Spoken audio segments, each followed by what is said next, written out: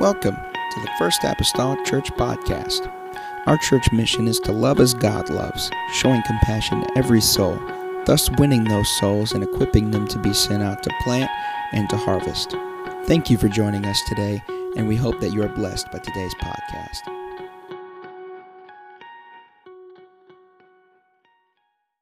Will today stand with me and meet me in the book of 1 Timothy? The book of 1 Timothy. Amen. And if this is your first time as a guest here with us, we welcome you this morning. In the name of Jesus, we welcome you. Glad that you're here, and you're always welcome here. If you want to be a part of an imperfect church, then that's us. All right, that's us. And anybody that would be probably honest would say that's every church. Amen. But we appreciate you being here today. Also, coming up here in the month of March, last year we did for the first time, did a March Madness bracket around here for the guys. Brother Malone was our winner last year.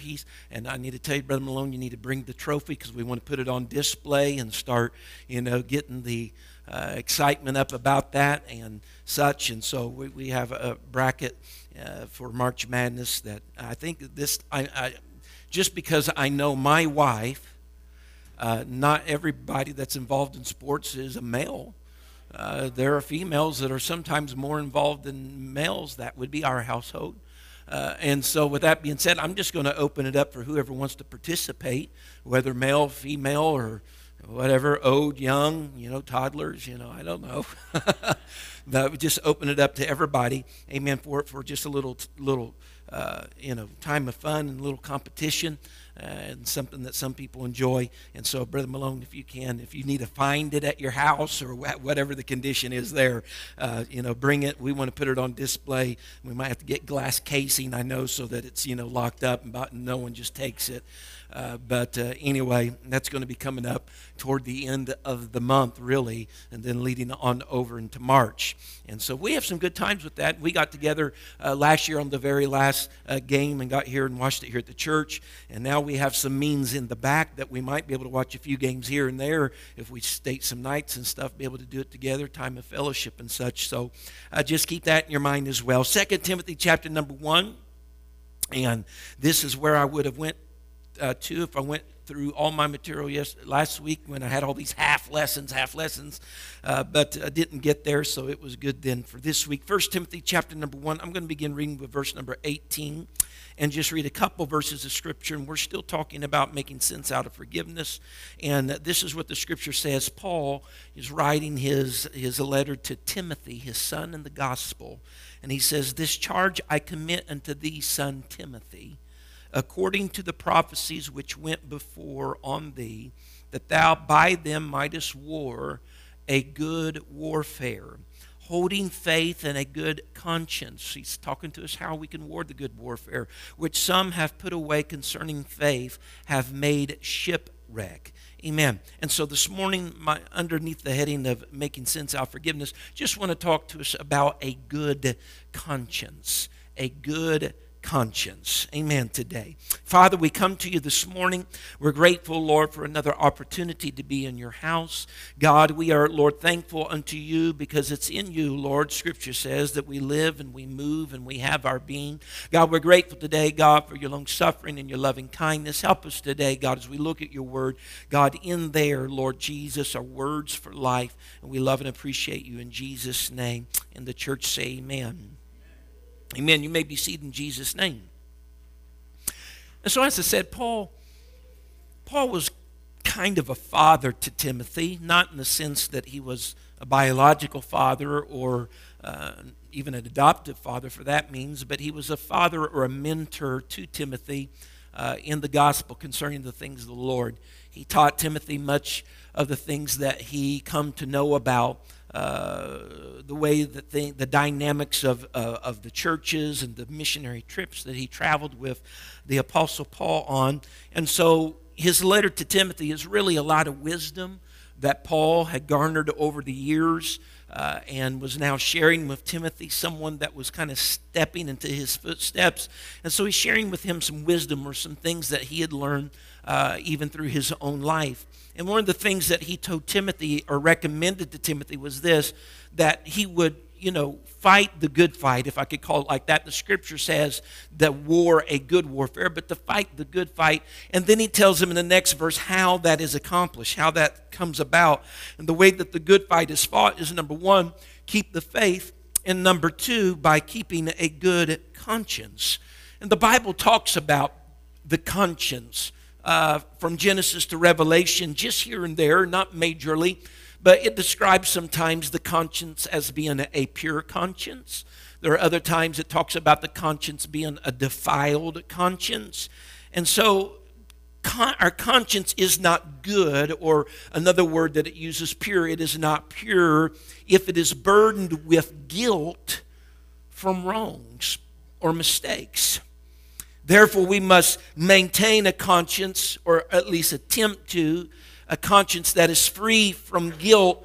And the only way to keep our conscience free from guilt is through the means of forgiveness, which we have spoken of now for the past several weeks.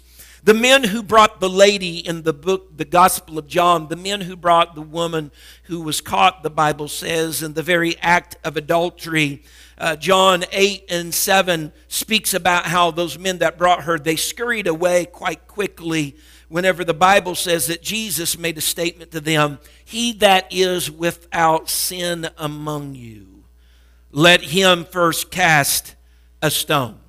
And verse 9 says that whenever these men heard this, being convicted by their conscience, their own conscience, went out one by one, because these men, although they may not have been guilty of adultery, they had their own issues. They had their own sins. They had their own mistakes that they were guilty of. And so as a result of that, evidently they had some things that they were guilty of that they had not made amends for, that they had not gotten forgiveness for, or had went through some mode of repentance about. And so they did not have then a good conscience. They realized, again, the scripture says they were convicted by their own conscience. They realized that they had their faults too.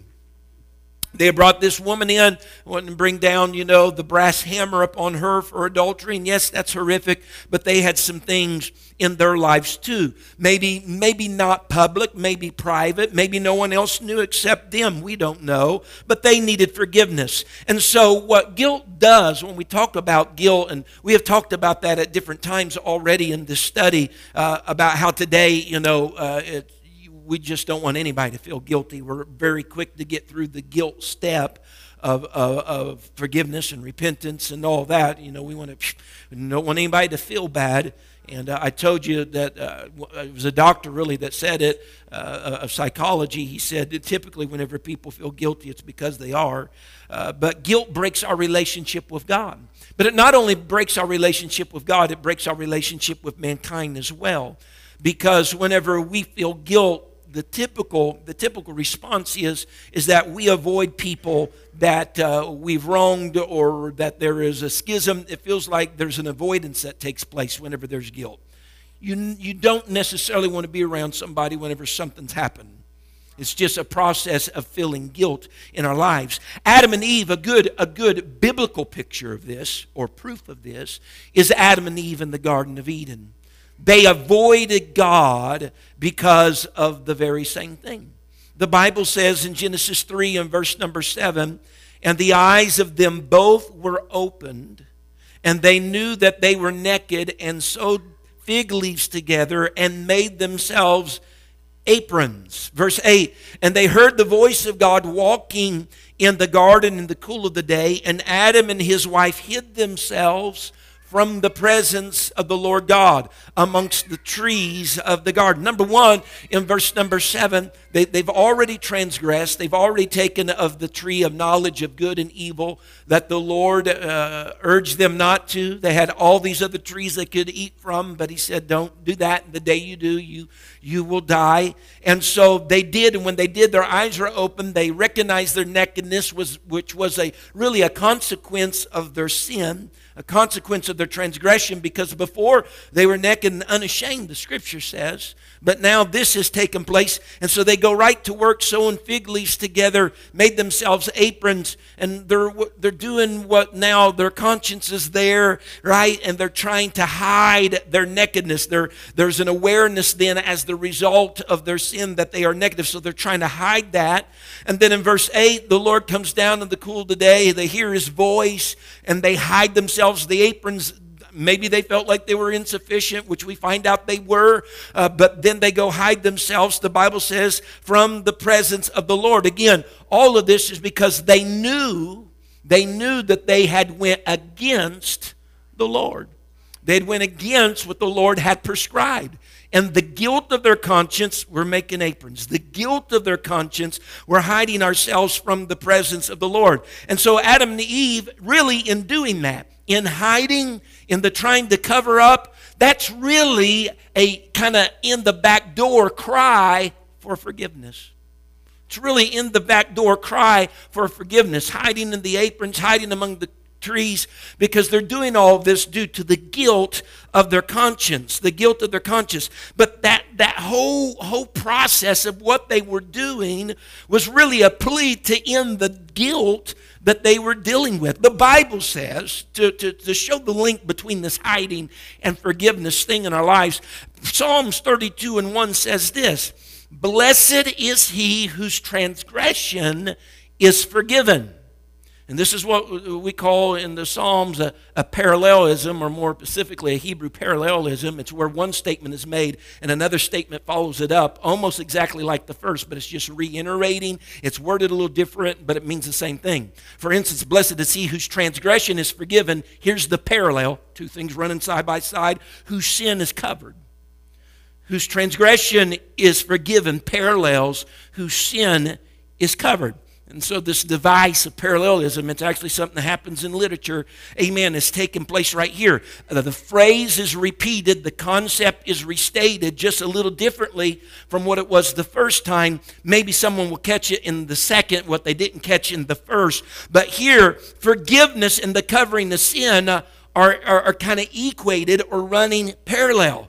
God covered the nakedness, so there's a connection. Whenever there is someone that is covering, there is really a crying out for forgiveness. Adam and Eve's putting on the aprons. They have guilt in their life. That's really a in the back door cry for forgiveness, because they want to do something about the guilt that they're feeling, so they try to do it themselves by hiding, right?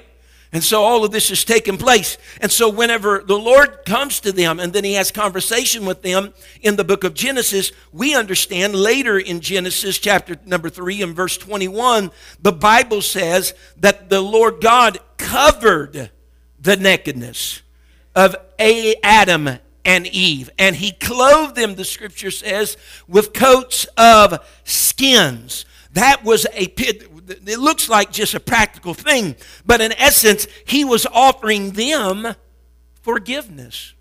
And you say, how so? Well, they were coats of skins that He covered them with. This is really the first record that we have of animal sacrifice in Scripture. Because if there's going to be skins of an animal, Mike, it probably meant that there was an animal that died somewhere along the way in order to have skins to cover Adam and Eve with. You know what that means? That also means this. If an animal had to die in order for those skins to be provided, blood had to be shed. Blood had to be shed in order for this to take place. And all of this is for the purpose of what? Covering Adam and Eve. What this does for us, although it's all the way back in the beginning of Genesis in the New Testament, this is foreshadowing something for us. The Bible even talks about in the New Testament how things in the Old Testament were just shadows of things to come. They weren't the substance of it, but they were pointing to something better. All that was foreshadowing for us was the work of Christ Jesus being the Lamb of God that takes away the sins of the world, where we looked at last week in the epistles, who through redemption, we have redemption through His blood, even the Bible says the forgiveness of sins. And so an animal was sacrificed, blood was shed for the covering, and Psalm says whose transgression is forgiven, whose sin is covered. Amen. The Lord was offering them forgiveness, but it did not happen without sacrifice or without blood being shed of an animal. That would point us then to Calvary, that we are beneficiaries of today, of a sacrifice of the Lamb of God that takes away the sin of the world, of blood that was shed for what? Our redemption and our forgiveness, for covering us, for covering humanity. Paul in the New Testament scripture, he talks to the church at Corinth. And when he talks to them, he's talking to them about a man who wronged the church. And Paul, in part, was grieved as a result of this. And Paul had forgiven this individual. There's a lot of unknowns about this man. Some make some presumptions about who he was or what he had done, but no one really knows. But we do know this, that Paul had forgiven him. And we understand that the man, as a result of his sin, the Bible tells us that he had suffered some form of punishment, or there was some consequences that came about as a result of his sin, as denoted in verse number 6 of 2 Corinthians. And I'm going to read to you 2 Corinthians chapter number 2 and verse number 6 says this, and Paul's speaking to the church here. He says, sufficient to such a man is this punishment which was inflicted of many, so that contrariwise ye ought rather to forgive him and comfort him, lest perhaps such a one should be swallowed up with overmuch sorrow. What Paul is saying, he said, this man has done wrong. He's wronged the church and me. I'm in this as well in some fashion or some way. He said, but there have been consequences as a result of his choices. And he says, we don't need to be keeping our thumb down upon him any more than what we have to, because he's already suffered consequences of his choices. And so he says that we're at the place now, we just need to forgive him, because we don't want to overwhelm him with just so much that he's just with over much sorrow that he's just swallowed up by it all, because he's already paid the consequences of some of his choices, and we don't need to make it any worse on him. All right? Because we feel like he owes us personally or anything like that. He says we are at a place now, we just need to forgive him. Notice what he said in 6. He said, sufficient to such a man is this punishment. He's already suffered, per se, sufficiently for his choice. He says in verse 8, wherefore I beseech you, speaking to the church, that ye would confirm your love, toward him. Paul tells the members that the punishment is sufficient. It's enough. We don't have to make the guy grovel, right? Get on his face and beg. No, or undergo further punishment for that purpose. He said, but he needs restored. Amen. And Paul already says, I've experienced grief from this. I've experienced grief from his blunder. He said, but nobody needs to amplify his misstep, less guilt, right? Less guilt would overtake him and prevent him from being able to get past what it was that took him down to begin with. Huh?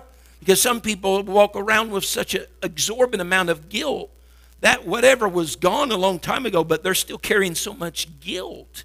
Amen. That trying to alleviate, trying to find, if you will, a way, amen, to get that covered, forgiven, taken care of, amen, before you're taken down than just by the guilt. Because you can become overwhelmed by the thoughts of your own situation to the place that sometimes I've met people, particularly in prisons, that believe that they're beyond forgivable.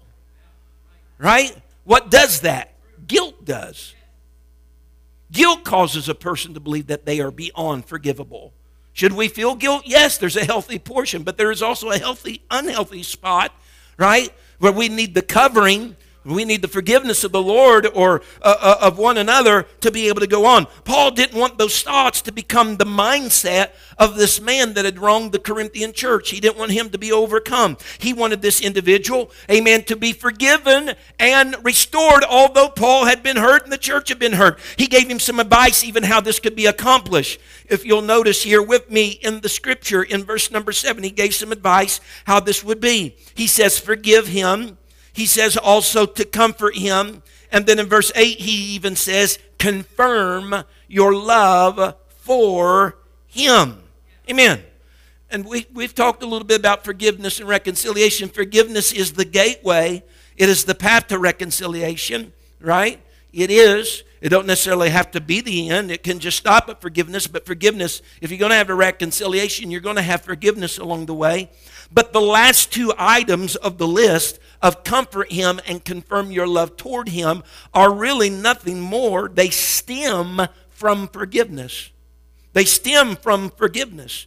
Being able to comfort, being able to confirm your love stems from forgiveness. Because in many ways, forgiveness is comforting those who receive it.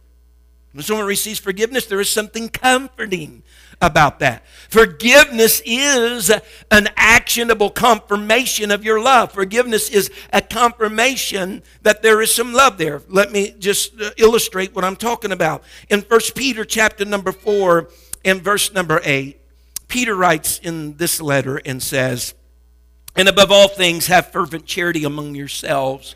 For charity," everybody say charity, just a nice biblical word for love, "shall cover," notice the word cover now, "the multitude of sins." Charity or love shall cover, remember back in our Psalms 32, whose transgression, right, is forgiven, whose sin is covered, the parallel. Amen. Love covers the multitude of sins. Stated very simply, love forgives. Love forgives. The Bible says in 1 Corinthians 13, which is the grand love chapter of the Bible, it tells us several attributes of love. If you forgot it, go back and read 1 Corinthians. Sometimes they use it at weddings, and everybody's like, "Oh." And that husband and wife stare in each other's eyes, and it keeps no record of wrongs, and it endures all things and bears all things, like, "Oh." And then life happens. Some translations have a phrase that say in there, again, like I already alluded to, that love does not keep a record of wrongs. What is that in essence? Forgiveness. Forgiveness. You're not like last week, the guy keeping the names of the people he's going to bite. It's forgiveness. Every conflict doesn't necessitate a confrontation. Some things that happen in life are just petty, overlookable things. I forgot to write on Sister Cox's wall for her birthday. You know, hopefully she's not seething over that. Yeah, but she's but what I'm saying, some of those things are just overlookables. They're overlookables. And to put us kind of in a place that bearing that with one another, because that's something that just can be forgotten, right? Do you know, let me ask you this question. Do you know why they have on all these sites where you use username and passwords, where it has a little hyperlink that says, "If you forgot your password, press here"? You know why it does that, Jen? Both Jens? Because we are people that are prone to forget. That's the reason why you have these little wallets that hold all of your passwords digitally, because people are prone to forget. We'll accept that. But then when some of these trivial things of people forgetting, they had a meeting with me and they didn't show up, and they forgot my birthday, they didn't say anything, then we want to hold them to the letter of the law, but you have the same user or password forget link on your stuff that I do on mine. What is that? It doesn't need a confrontation. It just shows the thread of humanity. We're all forgetful. We have a lot of things to remember. And it seems like in today's world, even more than what we used to. Didn't have to worry about passwords years ago. You know what I mean? I knew where my money was. It was in a jar in the backyard. Just had to remember where you buried it. Amen. So every conflict doesn't necessitate a confrontation, right? Because many times preserving peace means covering an offense without confrontation. Covering an offense without. You know, the situation with Noah after the flood of planting his vineyard of grapes, and then he became drunk on his own vineyard. And the Bible says that he was laying exposed in his tent, that the one son, Ham, seen the predicament of his father, and rather than keep it to himself, broadcast it. The other two boys, Shem and Japheth, they come to the knowledge of the predicament of their father. They walk in backwards with a garment on their shoulders. Didn't tell anybody. Dad messed up. Walked in with a garment on their shoulders. Didn't tell anybody. And covered. You know what that was? An Old Testament picture of forgiveness. Covered their dad up. I don't know this, they predominantly probably heard that from their brother Ham about their dad in the tent. But their response was not to go on and broadcast it along with Ham. Their response was to walk in backwards and take the wrong, cover it up. Forgiveness. Because here's the fact that I know in my life, different things I've experienced, and you have too. Just because you get something off your chest, right? You feel like you need to confront something about what they did wrong to you. Just because you got something off your chest, guess what? Feelings were stirred up the moment that you did it. So what really good has been done out of that? Sarah has a puzzling look on her face. If we have a confrontation and you feel like you need to confront me about something I did, and you want to get something off your chest, what is it stirred up in the very moment of doing that, when it could have been very easily something you said, you know what, I'm just going to let that go. I'm not going to hold that against him. Maybe he's having an off day. And you just walk away. We believe we need justification. They need to know that upset. They don't. I don't need to know every time I upset you. Nor do you need to know every time you upset me. Sometimes bygones are just bygones. Genesis 45 verse 1. Then Joseph could not refrain himself. So much of the book of Genesis is covered with Joseph's story. Matter of fact, Joseph is written about more than any other character in the book of Genesis. And you know really what his story is at the nucleus? Forgiveness. Genesis 45 and verse 1, then Joseph could not refrain himself before all them that stood by him. And he cried, cause every man to go out from me. This is a scenario where his brothers are there. They don't realize this is their brother. All right, this is much later in the story. He calls, listen, he caused everybody to go out. He cried.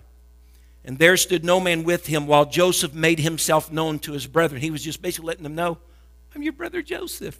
You've been coming the past few times for food and different things, and I've asked questions and so on and so forth. He says, I'm your brother Joseph.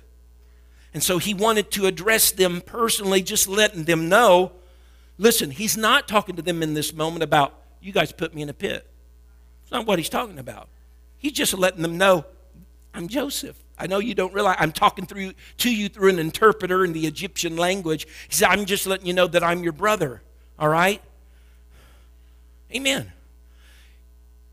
What he is confronting them with, though, is his forgiveness to them.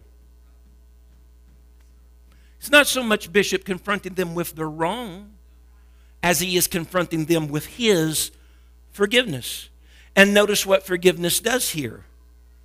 It saves his brothers from unnecessary embarrassment.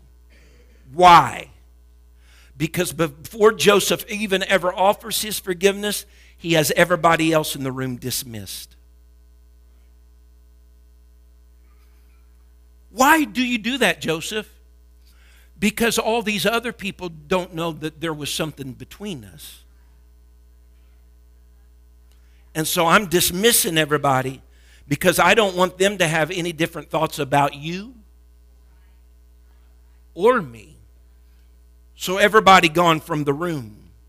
So it saved the brothers of unnecessary embarrassment because Joseph keeps the details confidential. If it didn't involve you, it doesn't concern you. The circle, no, and I've said this in other forgiveness series that we've done over the years.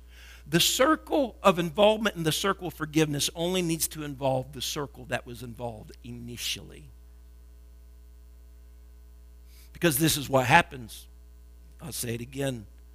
Whenever it doesn't just involve that were involved initially and people begin to talk, after whoever initially was involved, that's taken care of, the people on the periphery still have problems with a situation that's already been resolved because they were made a part of it from the beginning.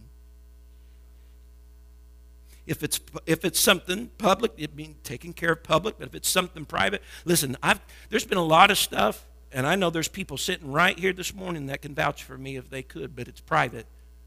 There's a lot of stuff that's happened around here during seasons of time from Bishop till now that took place privately that no one's ever wiser about. Well, McGee, you should have let us know. That doesn't benefit you. That doesn't benefit you. No. What it did, though, was benefit you by not knowing. Benefited you by not knowing. This is wisdom when conversations center around an offense. Again, the discussion circle should only be as large as the circle of crime from the beginning. The Bible talks about, James endorses the fact that one to another, the rule of confessing faults, one to another. That doesn't mean that you take all your faults and go around to confess it every person. That's a misapplication of Scripture. The one to one another confessing the fault is if there's a fault between you and you, that's where the confession takes place. Genesis 45, still Joseph, great picture of forgiveness. Verse number 4, and Joseph said unto his brethren, come near to me, I pray you. And they came near. And he said, I am Joseph your brother, whom ye sold into Egypt. Now therefore be not grieved, nor angry with yourselves, that ye sold me hither, for God did send me before you to preserve life. God sent me ahead to preserve life. He forgave them. He identified these were the brothers. He forgave them. He released them. He told his brothers, you sold me into Egypt. No one else is around. Forgiveness relieved them of any unhealthy sorrow that they might have had because they've been carrying this now for years. They've been carrying this for years. And Joseph told them, said, don't be grieved. He said, don't be angry with yourselves. He's trying to soothe their pain of guilt and shame. He said, don't be grieved. Don't be angry with yourselves. And prior to this, it's important to note, prior to this ever happening, Joseph, again, they didn't realize that he was their brother, and he had overheard them talking among themselves whenever, one was going to be taken to the prison or whenever the money was found in their sacks that they were talking. You know what? This wouldn't have happened. He could hear him. This wouldn't have happened. And we'd done right by our brother Joseph. Conviction and stuff were happening. This wouldn't have happened if we'd not thrown him in the pit. And so Joseph's aware of all this, and he told him not to grieve, not to be angry. And he continues to release them. Forgiveness isn't about releasing them once. Forgiveness is about continually releasing. Why? Because although we are very forgetful, we don't forget wrongs very often. And I'm not telling you forgive and forget. It's an impossibility. Forgetting is an action of the mind. That's impossible. You can help yourself choose not to remember, but forgetting is an impossibility. But you know what happens whenever you remember? You have an opportunity to forgive again. And that happens here with Joseph in his life. Because whenever Joseph's dad, Jacob, died, and you can go to Genesis 50 with me in verse 15. When Jacob died, Joseph's brothers thought that he was going to take revenge upon them. They thought in their back of their minds, Joseph has just been laying low and treating us with kindness all this time. And once Dad's dead, he's like second powerful man of Egypt. He's going to take care of business then. And so when we read in Genesis chapter number 50 and verse number 15, this is the story. And when Joseph's brethren saw that their father was dead, they said, Joseph will peradventure hate us and will certainly requite us all the evil which we did unto him. Note, this is chapter 50. Where I told you that he forgave them was chapter 45. That's already happened, all right? And they sent a messenger unto Joseph, saying, Thy father did command before he died, saying, So shall ye say unto Joseph, Forgive, I pray thee now. He had. But they're just, they're a little scared here. Forgive, I pray thee now, the trespass of thy brethren and their sin. For they did unto thee evil, and now we pray thee, forgive the trespass of thy servants of the God of thy father. And Joseph wept when he spake unto them. You know why Joseph is weeping? Because he feels like he's already done this. And his brethren also went and fell down before his face. Verse 18. And they said, Behold, we be thy servants. Right? They come with their hat in their hand because they're feeling like something horrific is going to come about. And the Bible says, and Joseph said to them, Fear not. Dismiss whatever's going through your mind right now. Fear not. For am I in the place of God? Right? I've already forgiven. If God has vengeance, that's God's business. But am I in God's place to do vengeance? No. But as for you, ye thought evil against me, but God meant unto me good to bring to pass as it is this day to save much people alive. Verse 21. Now therefore fear ye not. Again, he's admonishing. He's trying to help them here. I will nourish you and your little ones. And he comforted them and spake kindly unto them. You know what this was in chapter 50? Another opportunity for Joseph to forgive again. To forgive again. The Bible says in John 13, verse 35, Jesus, red letters are popping up, and he is speaking. He says, By this shall all men know that ye are my disciples, if you have love one to another. Jesus said, you know his disciples by their love one to another. There's a lot of different ways that love can be demonstrated, of course. I think we all would agree with that. There's many different ways love can be demonstrated. If we begin to list them, it would be innumerable.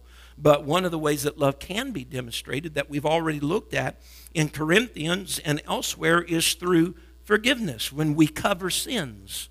Not covering for the purpose of the sin continuing to go on, but for the sake of covering to go on, right? That's where we emulate Christ. The Bible says in Ephesians that we are to put off the old man. That's the wording of Scripture. And we're to put on the new man.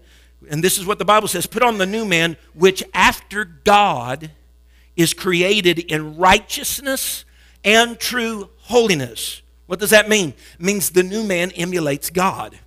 Which is created in righteousness and true holiness. Therefore, if God is a forgiving God, our new man who is patterned after God, who emulates God, has the same, and I'll state it like this, has the same potential to forgive. We're amazed oftentimes when we read the account in the book of Acts, like Acts 8, I believe it is, right around in there, Acts 7 maybe.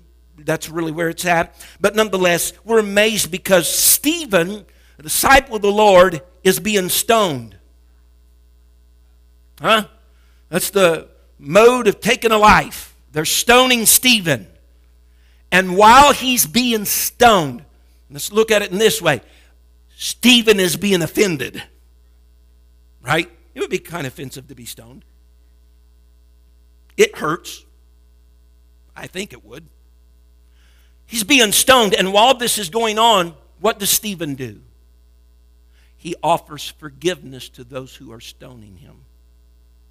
Acts 7:60, if you want to read it. And we stand back and think, how in the world could Stephen, Sister Cox, forgive people who's hurling stones at him? And it's then that we remember very quickly, he had a really good example. Because as Christ was on the cross being crucified, he states 7 statements from the cross that Christ made. And one of the statements among all the statements was this. Being crucified on a tree, he says, Father, forgive them. for they know not what they do. Stephen was really just emulating the example that was set before him from Calvary. Being able to forgive stoners while he was being stoned, Christ forgave his persecutors while he was being crucified. John MacArthur said it like this: an unforgiving Christian is a contradiction in terms. The reason why that he states that is just because God is a forgiving God, and we have all been forgiven, amen, of our sins, and then patterned with the new man, which is after God, like God. Then we should try to make it to our benefit to be forgivers as well. Psalms 86:5. I use this verse of Scripture many times when we go into prisons all across here, there, and yonder, and I address those ladies that's sitting out there carrying around a bunch of guilt. This is a scripture I oftentimes state to them of Psalms 86:5, where the psalmist says, "For thou, Lord, art good and ready," everybody say ready, "and ready to forgive, and plenteous in mercy unto all them that call upon thee." I tell those ladies oftentimes, I say, God is ready to forgive you. It's not like he has to have a 2-week notice, right? I'll make plans and preparations so I can get... No. He's ready to forgive you. Because in the Old Testament, in the New Testament, in Kings and in Romans, it tells us there is no man that sinneth not. There is no man that sinneth not. And so we have this heavy truth then here today. In Kings, Solomon is the one that said that there is no man that sinneth not. But the psalmist is telling us in the Psalms, reminding us of another fact. But the Lord is ready to forgive. And so I tell those girls, I say, this is the perfect marriage.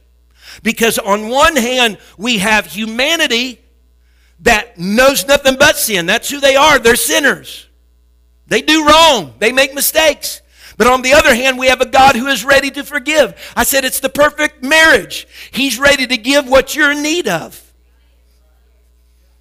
He's not preparing to. He's ready to do it right now. It's the perfect marriage of God and mankind. One, God never knew sin, while the other over here, that seems to be all we know, sin.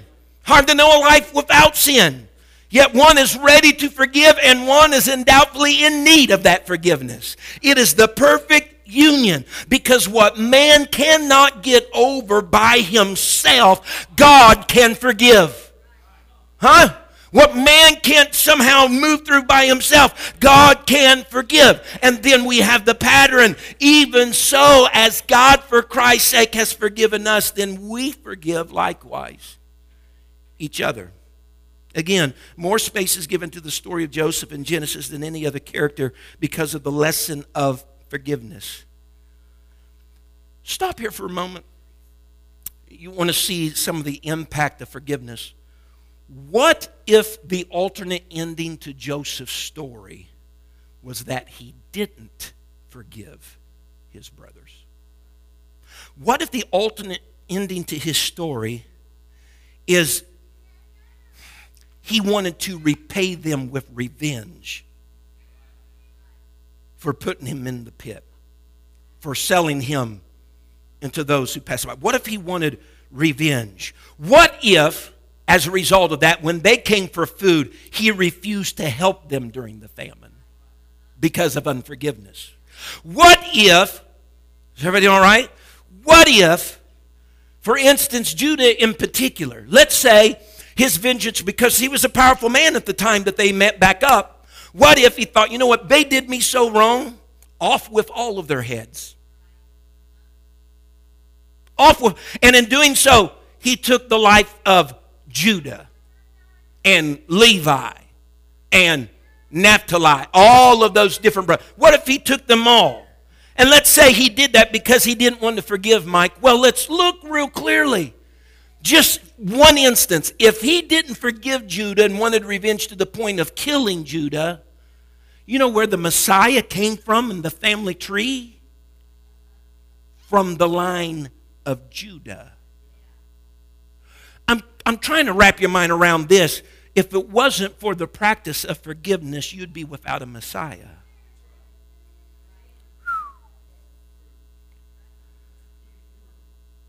Our redeemed existence today is tethered to the fact that a Joseph could forgive his brothers that wronged him horrifically back then. That's the story of forgiveness in a nutshell. Genesis chapter number 3. Try and keep track of time here. Genesis 3, back to our story. We kind of touched here and go with the story here in the beginning. Look at verse number 10. This is the Lord God seeking out Adam and Eve. And he said, this is Adam's response. The Lord asked Adam, where art thou? He knew. He just wanted Adam to evaluate himself. And he said, I heard thy voice in the garden, and I was afraid, because I was naked. Here we go. And I hid myself. That's verse 11. I'm sorry. Let's go down to verse 12. I'm too many verses up. And the man said, because the Lord's addressing them, didn't I tell you not to eat? Didn't I tell you not to eat of that tree? Isn't this something I said not to do and you did it? Yeah. And the man said, the woman whom thou gavest to be with me, she gave me of the tree, and I did eat. We know what this is, right? Right? Everybody knows it, right? She. Adam's being addressed. He's not wanting to embrace the conversation with God. He's like, not me, she. We call that blame. Verse 13, and the Lord God said unto the woman, God's not ignorant, right? What is this that thou hast done? And the woman said, the serpent beguiled me, and I did eat. What is this? God's engaged in a number of conversation here. Not me. Serpent. Again, blame. Guilt doesn't only separate us from God, because that's what happened in the garden story. It separates from God because of not a good conscience. But it also separates us from each other. How so? Because we need somebody to blame. If there isn't someone to blame, we're left with the guilt of our own mistake. Let me say that again. If there isn't someone to blame, we are left with the guilt of our own mistake. And sometimes people are easily offended because they need someone to blame to escape their feelings of guilt that needs addressing. And it might not be just guilt over that offense. It might be guilt over other offenses in their life. They're feeling guilt just in general, and they just need a scapegoat. They need somebody to blame. Professionals, doctors and people of psychology and psychiatry call it the guilt-blame seesaw. A person will not forgive another person because they need to retain blame on them. Because once they allow there to be no blame, you remember seesaw as a kid? Does anybody remember? I know they don't have them out there now because they're too dangerous, right? They take them off of our playgrounds because kids got their legs caught under there and had to go to the nurse's office and all that stuff. People's hands got severed, We had seesaws on asphalt. Our merry-go-round was on asphalt too. Someone fell off, they're going to have skid marks over their body for a few days. Can't have that today. You remember what I'm talking about, Heath, the seesaw? As kids, what did you do? You bounced up and down on that thing. You jumped off before the other person was off, and what happened? Bam! It's like, yeah! Right? There's a little Bobby, laying over on the pavements because he hit so hard it bounced him off. The only safe way to get off a seesaw is for both parties to get off at the same time.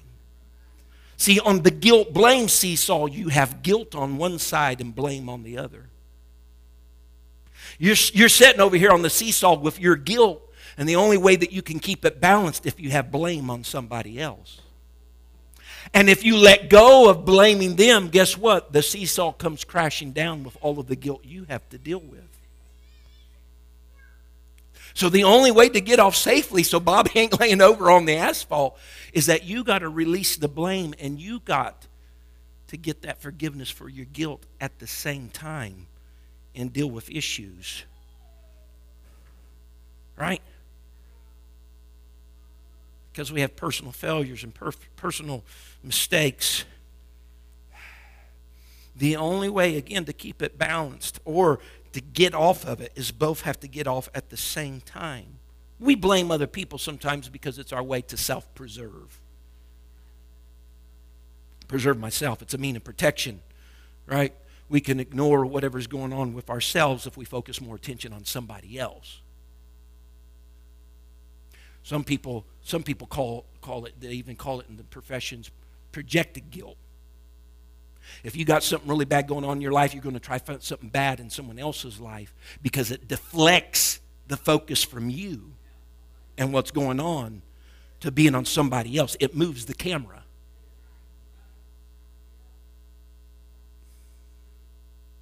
As a matter of fact, through the years I've noticed sometimes those who cry the loudest about other people's mistakes are doing so because they got some that they don't want to talk about.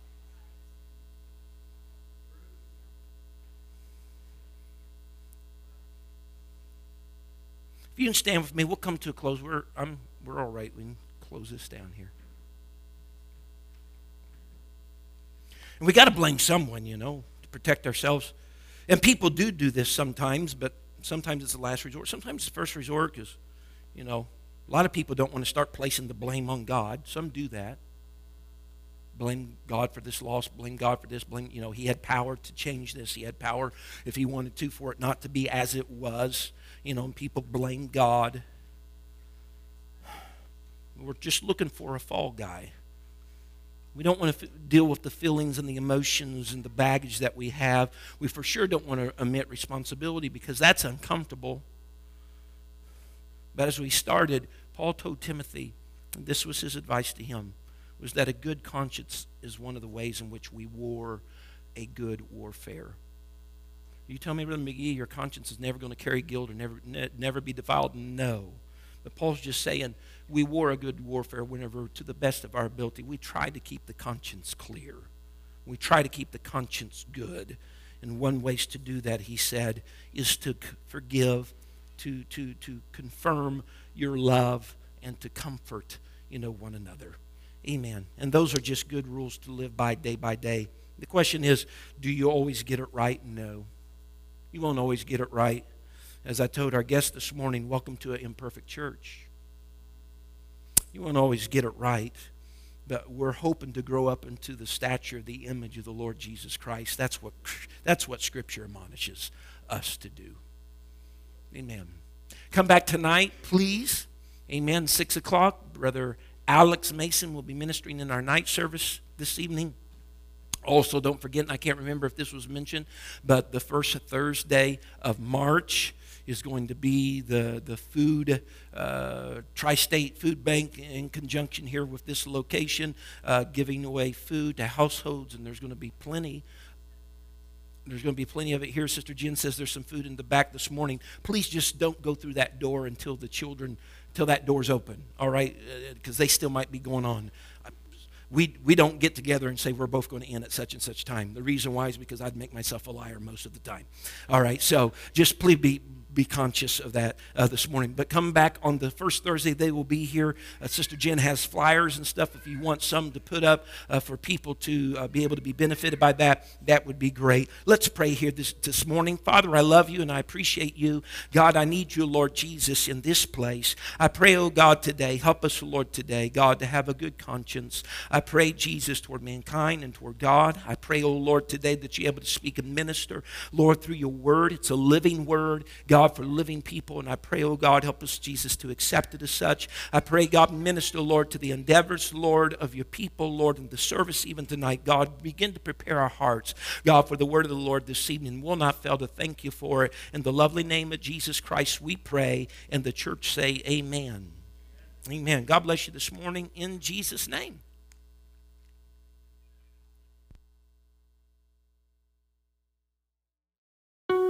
Thank you for listening. If you would like more information about our services and activities, you can find us on Facebook, Instagram, and Twitter with the username FACMC. Again, that's FACMC. Thank you, and have a blessed day.